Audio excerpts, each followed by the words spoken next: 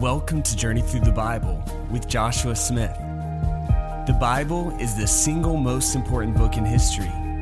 It is the very words of God put on paper. In this podcast, we will walk through the pages of His Word as we seek to understand His message to us. In Isaiah 55:11, God says, "My word that proceeds from my mouth will not return to me empty, but it will accomplish what I please, and it will prosper where I send it."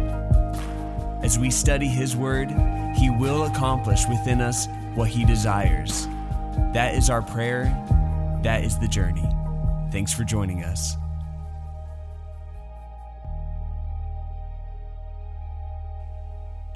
Welcome to Journey Through the Bible. This is Josh.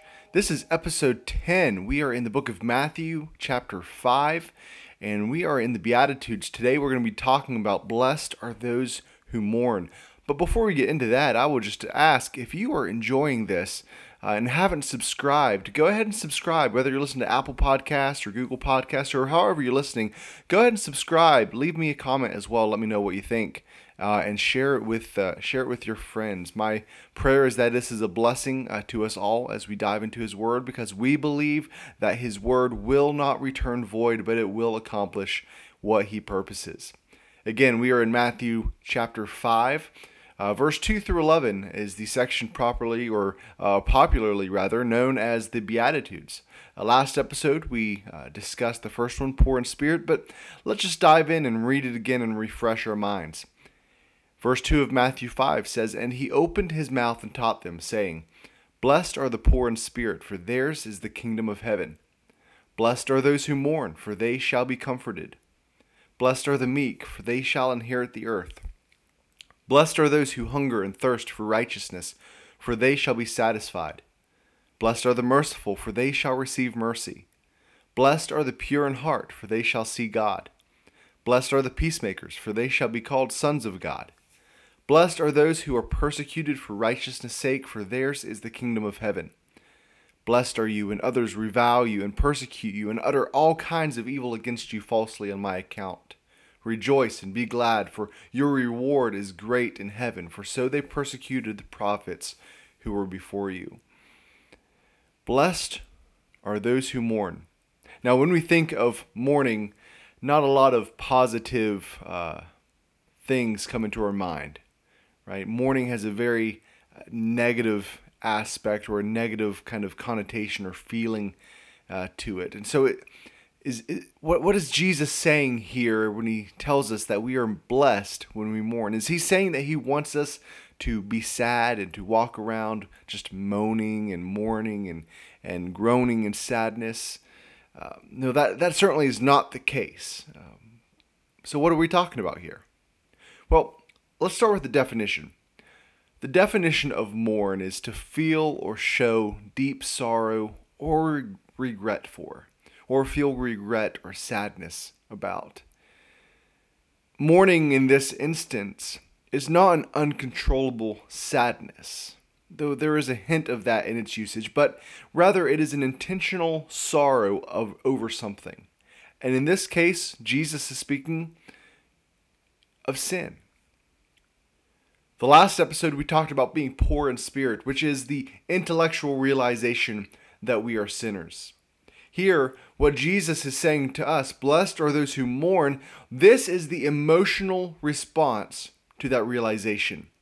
We have an intellectual realization that we are sinners, we are poor in spirit, we can do nothing without Jesus. And so here, now we mourn, we have an emotional response to the realization that we are sinners. This word for mourn and translate, it's the strongest Greek word used in the New Testament to express grief. It is often used of the passionate lament expressed over the loss of a loved one. But rather than an uncontrollable sadness, mourning is a godly sorrow that produces repentance. It is the emotional response to the intellectual realization of our sin. And that's the first aspect of mourning. When we say, blessed are those who mourn, what are we saying? Well, we are saying that we should have a godly sorrow over my own sin. See, we are to mourn over our sin because it was our sin that put Jesus on the cross. It is our sin that breaks the heart of God. When we sin, we need to be sorrowful about it, not in a way that produces guilt. We'll talk about that later, but in a way that causes us to look to heaven with a repentant heart, seeking forgiveness. We can look throughout Scripture and we can see this mourning over our sin in several instances throughout Scripture. We can see David in the Old Testament after he sinned with Bathsheba. He cried out in repentful mourning in Psalms chapter 51. The whole chapter is just this repentant, mournful attitude towards the sin that he had committed. In verse 10, he cries out, "God, create within me a clean heart and renew a right spirit within me." We see this morning in Luke chapter 7, verse 36 through 50. I'm not going to read it, but the story is of a sinful woman who came to Jesus and weeping as she washed his feet with her tears and dried them with her hair. She left that meeting with his words in her mind that your sins are forgiven you. We see this morning in the parable of the prodigal son when he had wasted his life, he had wasted his inheritance. He is now sitting in a pigsty, and the scriptures say he comes to his senses and returns to his father's house. We also see here the promise of the Beatitude that blessed are those who mourn, for they shall be comforted. You see the son returned seeking a place as a servant, but the father welcomed him back with feasting and a party. But I don't know if there is a greater way to help us understand what Jesus is talking about than Luke chapter 18, verse 9 through 14. And I want to read that for you. It says this, "He also, speaking of Jesus, told this parable to some who trusted in themselves that they were righteous and treated others with contempt. He said, 2 men went up into the temple to pray, one a Pharisee and the other a tax collector. The Pharisee, standing by himself, prayed thus, 'God, I thank you that I am not like other men, extortioners, unjust, adulterers, or even like this tax collector. I fast twice a week. I give tithes of all that I get.' But the tax collector, standing far off, would not even lift up his eyes to heaven, but beat his breast, saying, 'God, be merciful to me, a sinner.' I tell you, this man went down to his house justified rather than the other. For everyone who exalts himself will be humbled, but the one who humbles himself will be exalted." Here in this parable that Jesus tells, there's a Pharisee, one who thought he was righteous, and a tax collector, one who in biblical times was thought of as about as evil as you can get. And so the Pharisee here, he lifts up a prayer of pride and self-righteousness. Nowhere to be found in this attitude of the Pharisee is the poverty of spirit, as we talked about last episode. Nowhere is there any admittance or realization that he is a sinner in need of rescuing. Then we have this tax collector who was in such awareness of his sin, he wouldn't even look to heaven, but he cried out simply, "Mercy!" That is a wonderful picture of what it means to mourn, as Jesus speaks of here in Matthew chapter 5. We can also go to Acts 2. The Holy Spirit has come upon his people, and Peter stands and preaches to the crowd there in Jerusalem. And when he has finished preaching, we read in verse 37 that when the crowd heard his message, they were cut to the heart. They were convicted by the truth. They realized the error of their ways, and 3,000 of them were saved in that day. Do we feel the weight of our sin? Do we grasp the magnitude of sinning against an awesome, holy God? When we come to that realization, the proper response is one of mourning and sorrow. We fall on our faces before God, and God, I'm sorry that I am a sinner. But thanks be to God, that is not the end of the story. We are not left in this place of sorrow. We're not left in this place of hopeless mourning. Because Jesus says when we mourn, we will be comforted. We'll come back to that, but before we do, I want to say this, that not only should we have godly sorrow over my own sin or over our own sin, but we should also have godly sorrow over others' sin. You see, if we mourn over others' sin, it produces within us the desire to see them changed. Just as this mourning over my sin takes me to the cross, as we'll see, mourning over others' sin produces within us the desire to see them changed. When we look around at the sin in our world, we should not do so in a manner of judgment, but we do so in a manner of sorrow for their sin. 2 Corinthians 12:21 says, I fear that when I come again, my God may humble me before you, and I may have to mourn over many of those who sinned earlier and have not repented of the impurity, sexual immorality, and sensuality that they have practiced. Paul here is saying, hey, I'm going to have to mourn over the sin of these people. When we mourn over the sin we see around us, it doesn't allow room for indignation or judgment or condemnation. Right? I am mourning over the darkness I see in hearts around me. I am mourning that so many people have not received the truth and opened their eyes to the beauty of Jesus. In our nature, it is easy to misplace our anger when we see unrighteousness in the world. We see what's going on in the society around us, and we tend to feel angry. We tend to direct that anger towards certain people groups or ideological camps. Right, we can just think of the division that we've seen in our nation over the last several months. Right, that's anger directed towards people who oppose my beliefs or who don't agree with the things I agree with. Right, our anger or indignation, though, should not be directed towards people or people groups, but rather our anger should be directed towards the spirit behind the darkness, not the people. We mourn for the people. We mourn that people are blinded by the darkness of this world. 2 Corinthians 4:4 says that the God of this world has blinded the minds of the unbelievers to keep them from seeing the light of the gospel of the glory of Christ, who is the image of God. There is where we direct our anger and indignation in regards to the evil and darkness we see around us. We direct it towards the enemy of man, not towards man. When we see our neighbor or our fellow citizen in sin, we mourn for them because they are being blinded by the enemy. We look at man and we mourn. We look at our neighbors and we mourn. We look at society and we mourn. And that mourning drives us to our knees. If we're mourning in the case of what Jesus is talking about here, this mourning drives us to our knees. Just as the tax collector mourned his sin and cried for mercy, and just as we cry out for mercy for our own selves, so we also fall to our knees and cry out to God for mercy for the people around us. God, have mercy and open their eyes to your grace and salvation.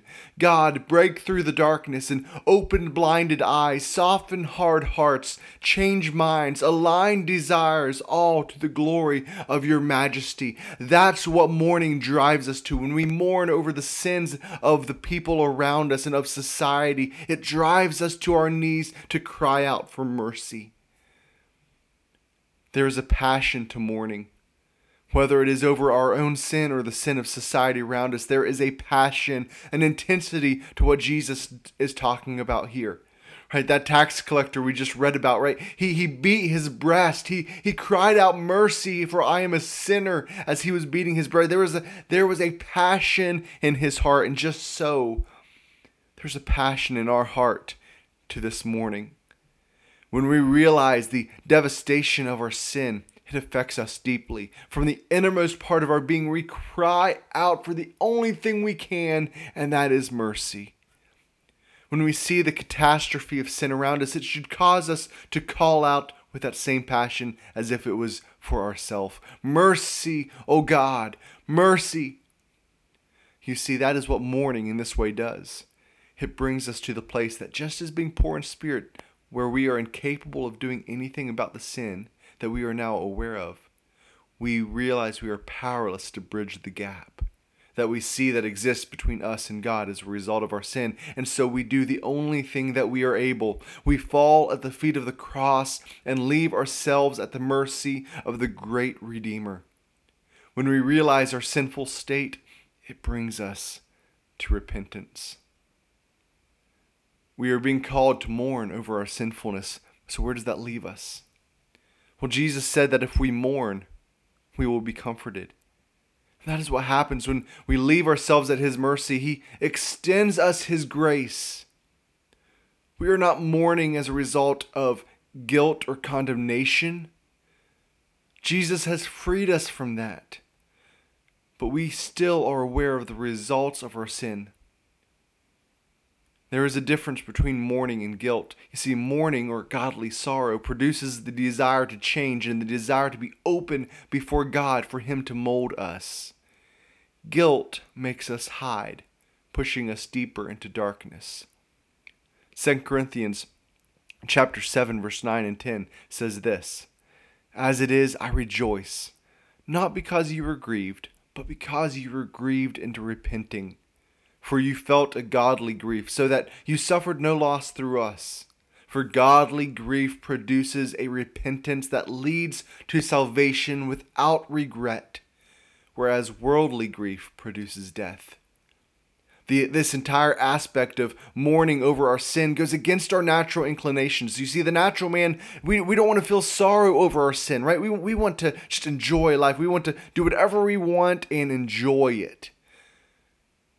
We don't want to feel sorrow over our sin. We don't want to feel consequences of our actions. Right? The natural man wants to do whatever he wants without feeling or experiencing any consequences or bad feelings. But this is why even this aspect of coming before God and mourning over our sin requires the assistance of the Holy Spirit. Remember, if we're poor in spirit, we are aware that we are unable to do anything pleasing to God in and of ourselves. It all, and it includes this mourning aspect, we need the intervention of His Holy Spirit. You see, we are aware of our sin when we mourn over our sin, but that mourning leads us to repentance. It leads us to the cross. It leads us to look upon the one who bore my sin and my shame. He shouldered my guilt and He carried it far away, and therein lies the comfort that Jesus is promising. He said, "Blessed are those who mourn, for they shall be comforted." When we come before God with the godly sorrow and repentant heart, forgiveness and cleansing is made available. There is comfort and joy in being forgiven and receiving salvation. John 1:12 says, "But to all who received Him, who believed in His name, He gave the right to become the children of God." Romans 6:23 says, "The wages of sin is death, but the gift of God is eternal life in Christ Jesus our Lord." We could go to passage after passage throughout Scripture that states what happens when we come before God with a repentant heart and a contrite spirit. That is, He listens and He extends to us His salvation made possible by the shedding of His blood. And the beautiful part about this comfort is it is now and it is eternal. When we realize our sin, and we mourn over our sin, it drives us to our knees. It drives us to the cross. It drives us to cry out for mercy. God extends His mercy to us. He extends His grace to us, and He offers us freely His salvation. And so we can experience the joy of His salvation now. We can experience the beauty and the wonder and the glorious freedom that comes in knowing Jesus now. But there's also an eternal aspect to this comfort.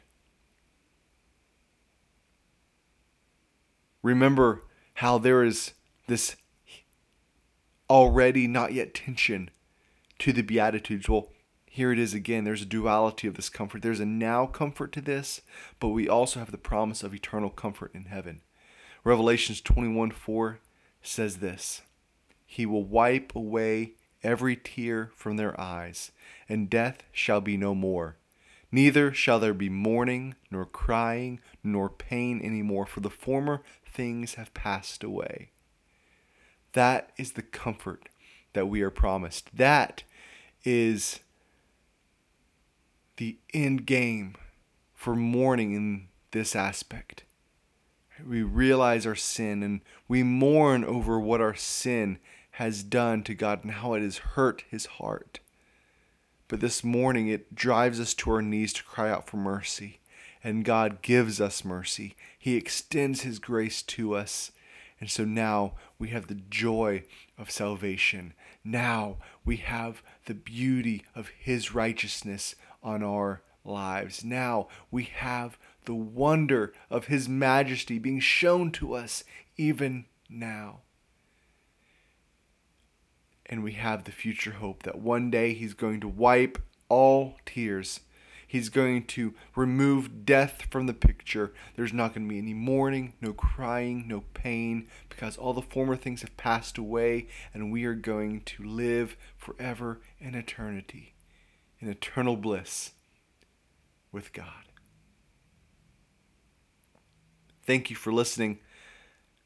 Again, I hope this is a blessing. I pray, again, that God accomplishes His will and His purpose and His desire in His word.